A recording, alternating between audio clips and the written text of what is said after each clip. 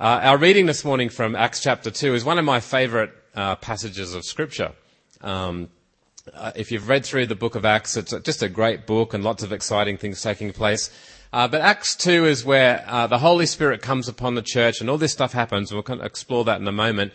But out of all that God did, there's this one little, what we call it, like a summary paragraph of what the church was like. And it just, in a few short verses, it paints a picture of a church, which I find really inspiring. And probably, sadly, I find it's probably also something I've never really experienced myself. Not fully, but I would love to experience it. But having said that, what I want to do today is look at the church. What is the church, and what's God's intention for the church? Of course, we could take months and months and months to look at that, and I don't want to do that. I just want to look at one particular aspect of it from Acts chapter 2. The temptation when you're talking about the church is always to talk about it from a fairly critical point of view, and I don't want to do that either. I remember when I was much younger, would have been early 20s. I was living in Adelaide at the time, and I was part of a fairly large church there and part of the youth group. And they had a habit in this youth group, and the youth group was, I don't know, I think it was about 500 kids. It was a fairly large group. They had a habit of telling you what the title for next week's sermon was the week before.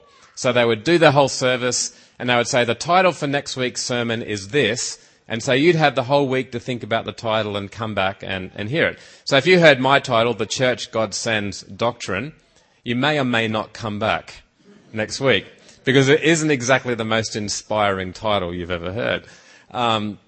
But I remember one week being at this service, and they'd done their little preaching, and they were always really creative and used lots of drama and whatever. And he said, okay, next week come back, because the title for next week's sermon is God's Wife an Old Bag? And I was like, oh, intriguing. Okay, and even I wanted to come back the next week. And so it was just a brilliant title, and it had me thinking all week, what the heck is that about? What's he going to talk about? So the next week we get there, and the service begins, and they start off with a little drama up on the stage, and kind of on left side of the stage, there's about 4 or 5 kind of couples and fellas just sitting around, kind of chatting, kind of just your average kind of social group. And another couple kind of walks in on the other side, and they kind of sit in on this side of the stage, and you can hear the conversation going on here, and it's along the lines of, oh, there's, John and Mary, they've just come in. Isn't Mary ugly? And they're just talking amongst themselves, so Mary can't hear the conversation, and John can't hear it. But isn't Mary ugly? I don't know how John married such an ugly woman. That's horrible. And they're going on about it, and you're sitting there thinking, oh, that's just awful. I mean, why would you do that? And so they finish their little drama and make the point that we shouldn't sit around talking about somebody else's wife like that. It's not something you do. More often than not, you're talking about their husband. Had a good-looking woman like that marry a bloke like that. But it's it makes you feel awkward, kind of uncomfortable. And so with that kind of thought, the preacher gets up and starts talking about, well, the title for this week's sermon is God's Wife an Old Bag? And his point, of course, being, is how do we talk about the church? How do we talk about what the New Testament talks about, the bride of Christ? And I don't know about for anybody else, but man, I sat there going, whoa, that's good. I haven't really thought about that before. And being fairly cynical by nature, and I can be quite critical, it really challenged me to think, well, how do I talk about the church? Because the way that I talk about the church, I'm really talking about Jesus. I'm talking about the body of Christ. And so it stuck with me. I mean, that's probably the only sermon title I've remembered in my whole life, and I've heard thousands of them and preached enough myself, and I don't remember many of their titles either. But I remember that one because it's such a powerful message. And so all that's to say is what I don't want to do this morning is stand up here and say this is where the church doesn't measure up. Okay? It's not to criticize the church. It's just to say there's this great picture of a church in Acts chapter 2, the very first church, and it's always good to go back to the beginning, that I find really challenging and inspiring, and I wonder what we can learn from it. I wonder what we can learn from their little experience that will help us in our own life. Okay, let's just flick through some screens here. In our reading this morning, and maybe I'll just read part of it again, and just to refresh our memories. Okay, so this is Acts chapter 2, last paragraph. And it says, "And they devoted themselves to the apostles' teaching and the fellowship, to the breaking of bread and the prayers. And awe came upon every soul, and many wonders and signs were being done through the apostles. And all who believed were together and had all things in common. They were selling their possessions and belongings and distributing the proceeds to all, as any had need. And day by day, attending the temple together and breaking bread in their houses, they received their food with glad and generous hearts, praising God and having favour with all the people. And the Lord added to their number day by day those who were being saved." Yeah, it's a great picture, isn't it? I don't know how you feel, but I kind of read the bit about selling all their possessions and it makes me a little nervous. But it is an amazing picture of community. And of people who just really do love each other and are willing to do whatever it takes to be the people that Jesus would want them to be. So just a couple of observations, I guess, from the text that I think are helpful. Things that we notice about them, and if you read through the whole chapter and indeed all of the New Testament, you'll notice this, is that really the community life centered around baptism and communion. So the sacraments, we would refer to it in a more formal setting, but that really was this kind of the center point of everything that they did. They shared the blood and the body of Christ together. They had communion together, whether it was in their houses or in other groups. It didn't really matter. That seemed to be at the heart of who they were as people. Of course, baptism played a massive part in the community as well. People heard the gospel, they were saved, they were baptized, and they were kind of birthed into this community, which was a huge thing. It says they were taught the word of God together, so they listened to the apostles' teaching, and that was an important part of their life together, was the word of God and learning the word of God. They prayed and praised together, so it was that sense of corporate prayer and corporate praise, although probably we try and do it at various times and contexts, you can't deny that corporate praise and corporate worship and corporate prayer was very much part of the early church. That's something they practiced together. They gathered together in large groups and in small groups, in homes, in the temple, wherever it seemed appropriate, and they ate together. And I think we'd probably just say they did life together. That's our way of saying it. But that for them, eating together was a huge part of their life together. How would you describe them? Well, just from that passage alone, you would say they were humble and generous. I mean, they were humble enough to be able, and generous enough to be able to sell any extra that they had to give to anybody who had need. They lived as a true family. One of the things, and we don't really get this in today's culture, but what they would do, if there was a family like Jesus' family, for example, his father, or earthly father at least, Joseph, was a carpenter.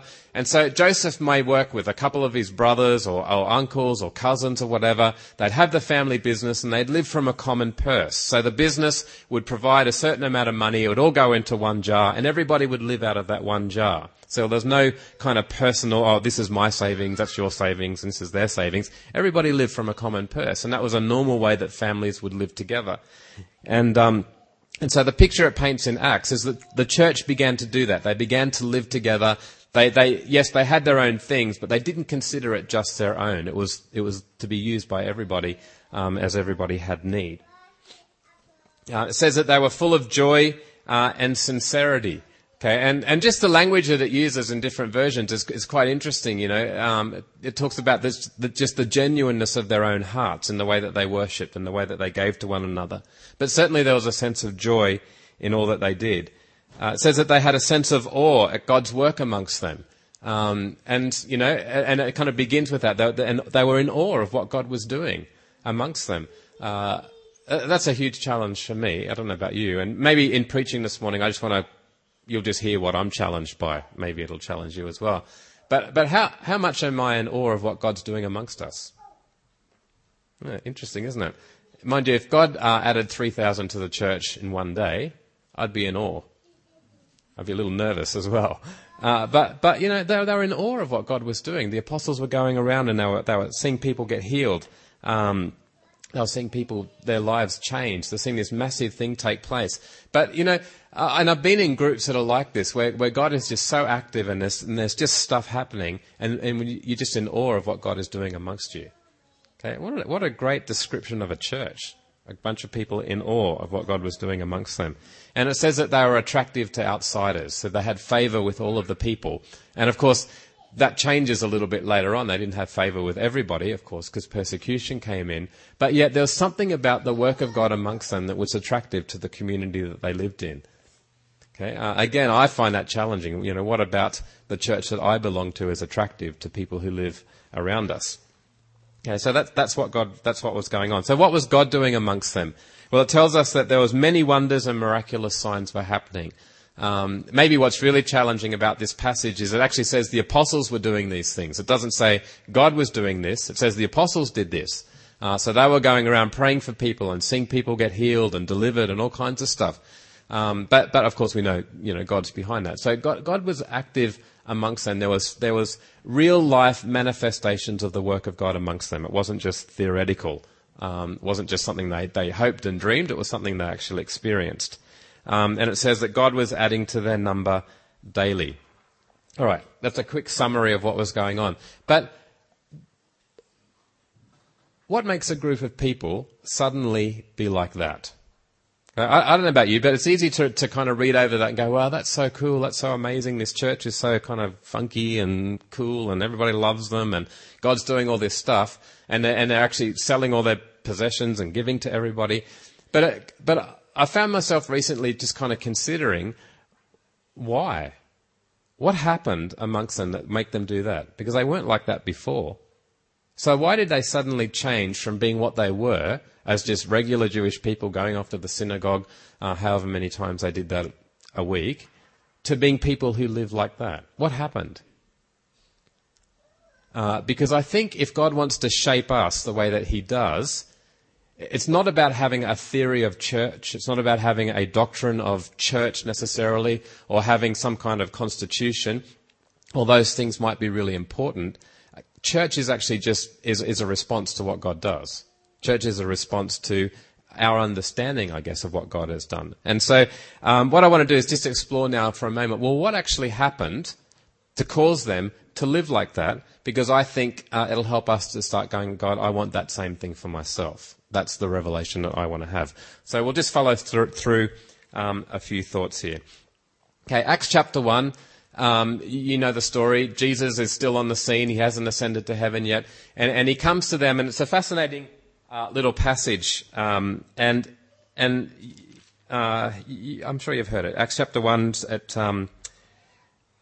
I'll start from verse 3. After his suffering, he showed himself to these men and gave many convincing proofs that he was alive. He appeared to them over a period of 40 days and spoke about the kingdom of God. On one occasion, while he was eating with them, he gave them this command: "Do not leave Jerusalem, but wait for the gift my Father promised, which you have heard me speak about. For John baptized with water, but in a few days you will be baptized with the Holy Spirit." So he gives them this promise and he says, just hang around here in Jerusalem and I'm going to come and fill you with the Holy Spirit. Now, they probably had no idea what that meant, but Jesus said it, so it was probably worth taking note of. Okay, then verse 6. So when they had met together, they asked him, "Lord, are you at this time going to restore the kingdom to Israel?" Okay, and it gives us a little glimpse as to what's going on in their hearts. So they're Jewish guys, and their understanding is still that this Messiah was going to come and deliver Israel from the tyranny of the Romans.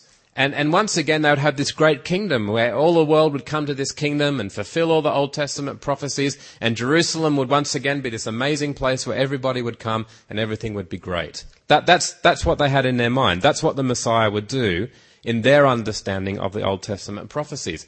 And so even after Jesus has died and all hope was lost, and then he rises again from the dead and all hope is restored, they're still not quite sure what they're actually hoping for.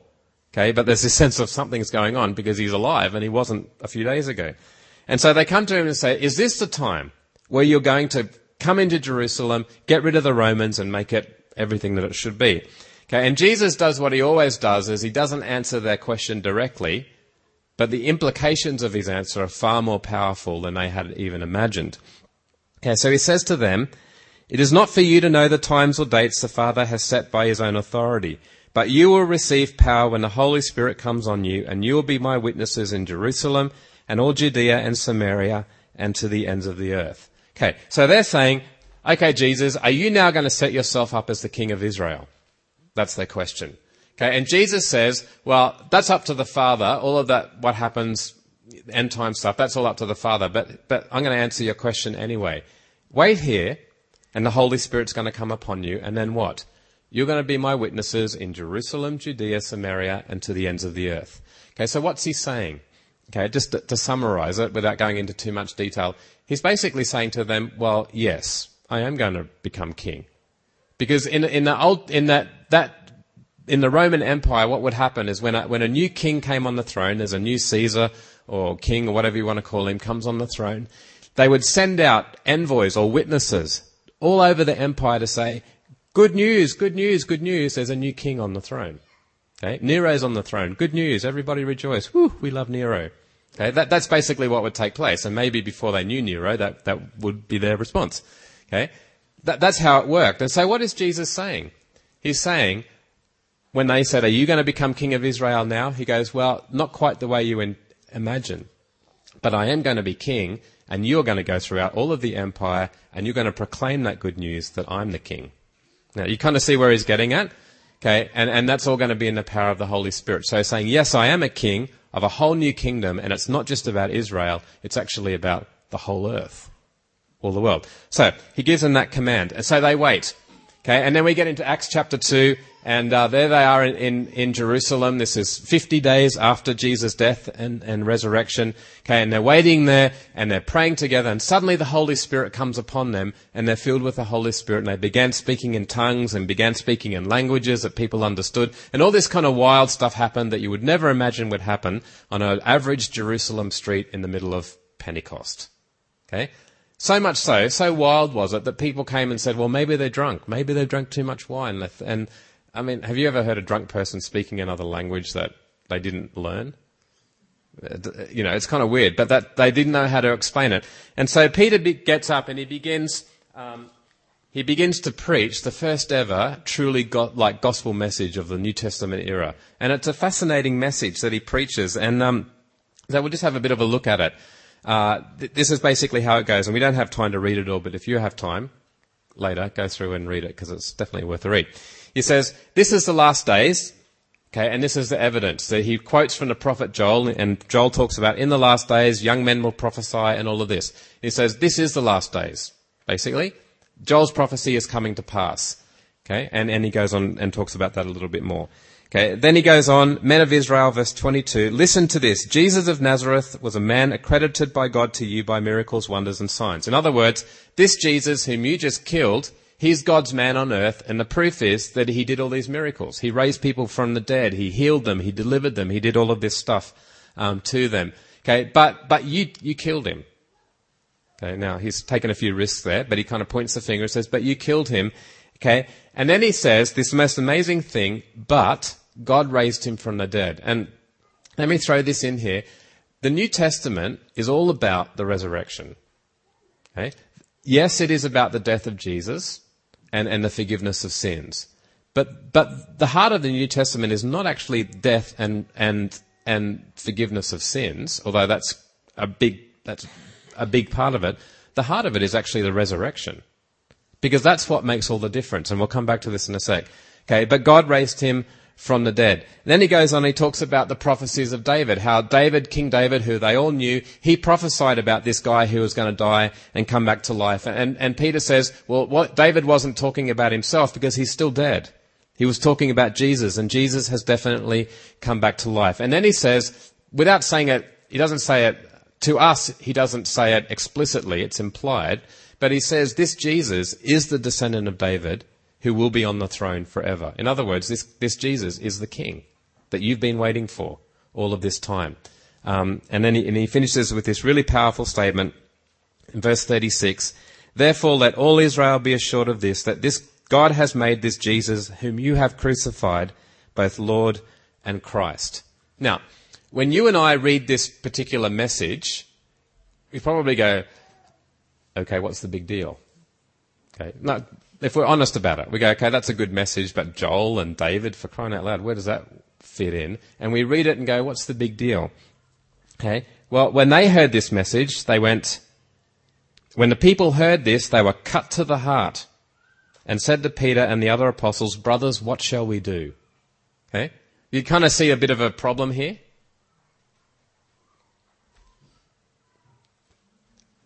Yeah? Okay, so you and I hear that message and we go, okay, cool. They heard that message and go, oh, crap. What can we do? How can we respond? They were cut to the heart. Okay, so what is actually going on?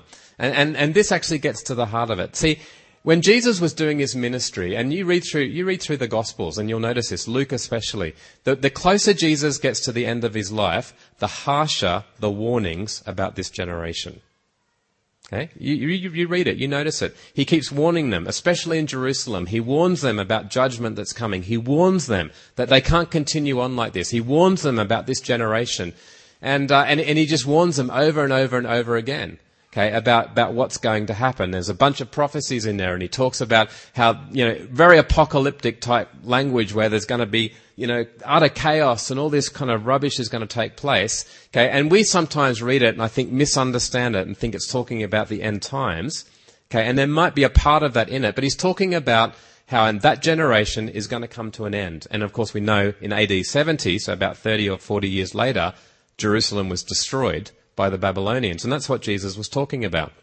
So, Jesus warns them, there's something happening and it's not good. This generation is in serious trouble. Okay? So, let me try and paint the picture for you to try and get a sense of why they responded the way that they did. Jesus comes on the scene, okay, and he begins talking about what? The gospel? Is that what he preached, the gospel? No, it's not. He preached the kingdom. Okay, and the kingdom is the gospel. The kingdom is the good news. Okay, it says Jesus began his ministry by preaching the kingdom of heaven, the kingdom of God. Repent, for the kingdom is at hand. The kingdom is near. Okay, and the kingdom is the good news. Okay, and so he begins preaching that, and at the same time, he's healing, he's raising people from the dead, he's delivering people, he's out there amongst the people, and he's doing something different, he's speaking with authority, he's gathering these people around him, and he's beginning to tell them that you're going to go and do the same thing. Okay, in their minds, they're still expecting a physical king to take over the throne in Jerusalem, but it doesn't happen. Jesus goes to Jerusalem, and they nail him to a cross, and they kill him. And all the disciples are like, what is going on? This is not what we expected. Okay, Jesus is dead, their hopes are dashed, the whole plan's gone south, what are we doing?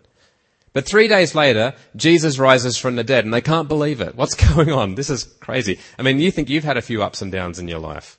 Okay? This must have been just, emotional chaos for the disciples. But suddenly this Jesus is alive, and they're really not quite sure what's going on, because he's alive, he's the same Jesus, he looks the same, he sounds the same, he's got the scars and everything, but yet he's not the same, because he can walk through walls and do all kinds of weird stuff that he couldn't do before. Okay, this is all going on in their mind. Then Jesus says to them, wait here in Jerusalem, the Spirit is going to come upon you, and you're going to go forth and proclaim that I'm the king to all the nations of the earth. They still didn't understand it. And here's the thing. They didn't understand it until when? Until the Holy Spirit came upon them. Okay? So the Holy Spirit comes upon them, and suddenly they understand. Now, it's interesting, what happened at the beginning of Jesus' ministry? The Holy Spirit came upon him. He goes out into the wilderness and he's launched into his ministry. So what happens to the church? Not really sure what's going on. Holy Spirit comes upon them, and what? They're launched into ministry. Okay, so the church has been given everything that they need to continue the work that Jesus started on earth. Okay, Jesus ascends to heaven. They're left wondering. The Holy Spirit comes, and all of a sudden, it all makes sense to them. Okay, and we can kind of see by the way Peter says what he says in the next couple of verses. Okay. Verse 38. Peter replied, repent and be baptized, every one of you, in the name of Jesus Christ for the forgiveness of your sins, and you will receive the gift of the Holy Spirit. The promise is for you and your children, and for all who are far off, for all whom the Lord our God will call. With many other words he warned them and pleaded with them, saying what? Save yourselves from this corrupt generation. Those who accepted this message were baptized, and about 3,000 were added to their number that day. Okay. hopefully I haven't confused you yet, but here's the thing. Why were they cut to the heart? Why did they respond the way they did? And why did it turn into them being a community like that? Because they understood, they got this revelation, I think, from Peter's preaching that they were living in a corrupt and dying generation that had no hope. But there's a king who gave them hope because he overcame the corruption and the death of their old community, and that king's Jesus. And what's the evidence of that? He rose from the dead. He's not dead anymore. He's alive. The resurrection power is at work in him. You see, ever since Genesis chapter 3, when sin came into the world, what has reigned? Death and sin has reigned. Okay, but since Jesus came and he overcame sin and death, he now reigns. And there's a whole new kingdom. And so in their own minds, there's this revelation that's taken place. Suddenly, they realize there's an alternative. Okay, it's not all about the restoration of Israel, although Israel may well still have a part in what God is doing. But actually, that's not the heart of what God is doing. What God is doing is establishing a whole new kingdom with a whole new king. And it's a kingdom of hope. It's a kingdom that is not under the power of death. It's not under the power of sin. It's a kingdom where people are healed and people are restored and lives changed. It's a kingdom like heaven, which was Jesus' message the whole time. You're tracking with me? I'm kind of just rambling a little bit. Okay, but see, I think that's the thing. If we don't really understand that we have been saved from a corrupt generation into a whole new generation, or a corrupt community into a whole new community, our lifestyle won't change. Why would it? If we think we've just been forgiven of our sin and we're going to go to heaven one day, when we die or Jesus comes back, we're going to get out of this awful body and this mess of a planet and finally go and live with Jesus somewhere where it's really cool, okay, then why would we change our life? But if we understand what the message of Jesus, and his message was, the kingdom of heaven is here. In other words, heaven has come down and touched earth. And God's plan to restore his creation and bring it back to what he originally intended it to be has begun. Okay? And sure, there's an overlap between this corrupt generation and the kingdom of God, but we don't have to live in that corrupt generation anymore because there's a new king and a new kingdom. And you know what? If we truly believe that and have that revelation that we live in a whole new kingdom, a new generation, our lifestyle would be completely different. It just would be. You know, I think the kind of community they were not that because Paul, well, he wasn't around yet. They weren't like that because Peter and John stood up and said, hey, because this is what God has done, we now have to have this, this, this, and this, and this is how we should structure our church. They did bring structure in as time went by. That was just their response to what Jesus had done. We're in a whole new kingdom with a whole new king, and this is a kingdom of hope where death and sin no longer have victory over us. So why wouldn't we share all that we have with those who have need? Why wouldn't we be in awe of what God is doing? Why wouldn't we live as a community full of hope because we have a new king who's full of hope? You kind of get the heart of it. And I think I probably can't really preach it and tell you, I can't make it revelation. It comes by the Holy Spirit. But you know what? My prayer is that we get this revelation of our revelation of church is not a revelation of a structure. It's a revelation of this amazing kingdom that we've been born into. That's actually what it is. Okay? And getting into a small group, or giving to those who have need, or sharing communion together, or baptizing people, or being in awe of what God is doing, or taking note of the apostles' teaching, that is just our response to this amazing thing that our King has done and brought us into this kingdom full of hope and full of life. He's begun to reverse what sin brought into the people. You know, the church is, and N.T. Wright in a lot of his writings, he says it so much better than I ever could, but he talks about the church are the resurrection people, or the Exodus people. They're people who have been taken out of slavery and into the promised land. That's who we are. You may sit here thinking, well, I'm Australian, I'm whatever other culture you might be, but that's not your first allegiance. Your first allegiance is Jesus, is the kingdom of heaven. And that's where our identity primarily comes from. It's no wonder they were filled with joy and awe at what Jesus had done. Okay, let me just throw up a few more thoughts and then I'll finish.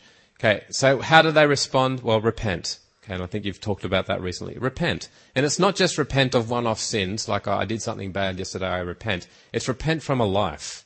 It's turn from one king to another king.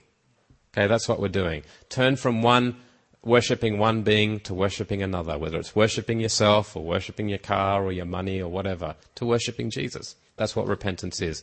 Be baptized. In other words, die to slavery and corruption and become alive to Jesus, which means part of his body, part of the church, and receive the Holy Spirit. So, what's Jesus' role in the church? He's the head of the church. He plants the church. Okay, and on your notes there's the actual references you can get this from. Okay, he's the leader who builds the church. He's the chief shepherd. He's present with the church, and he will judge the church. Okay, you know what I love about that? It takes the pressure off us. Okay, we don't have to do all of those things. That's Jesus' job. He will build his church. He will shepherd his church. He'll be present with us. He plants it. He causes it to grow. We have a role to play, but just out of obedience to who he is. As he speaks, we obey and do what he says. Okay, and he builds his church. What were his instructions? Okay, and this is probably at the heart of it, because this is who church is. What were his instructions to the church? Okay, in Matthew 16, okay, while he's still alive, he says this, I tell you, okay, talking to Peter, you are Peter, and on this rock I will build my church. Okay, so it begins with this thought, he's going to build it. It's his church.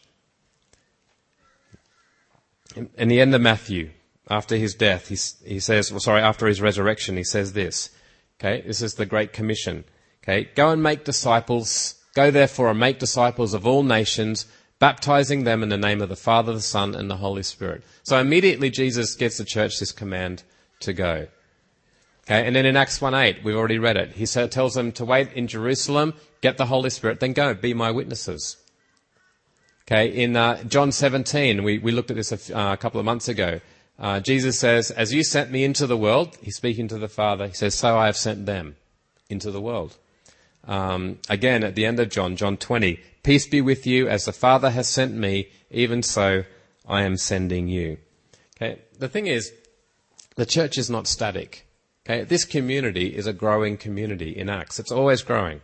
God's always adding to their number. They're always being sent out. It's just like that. And so when we kind of think about, well, what is church, this first church?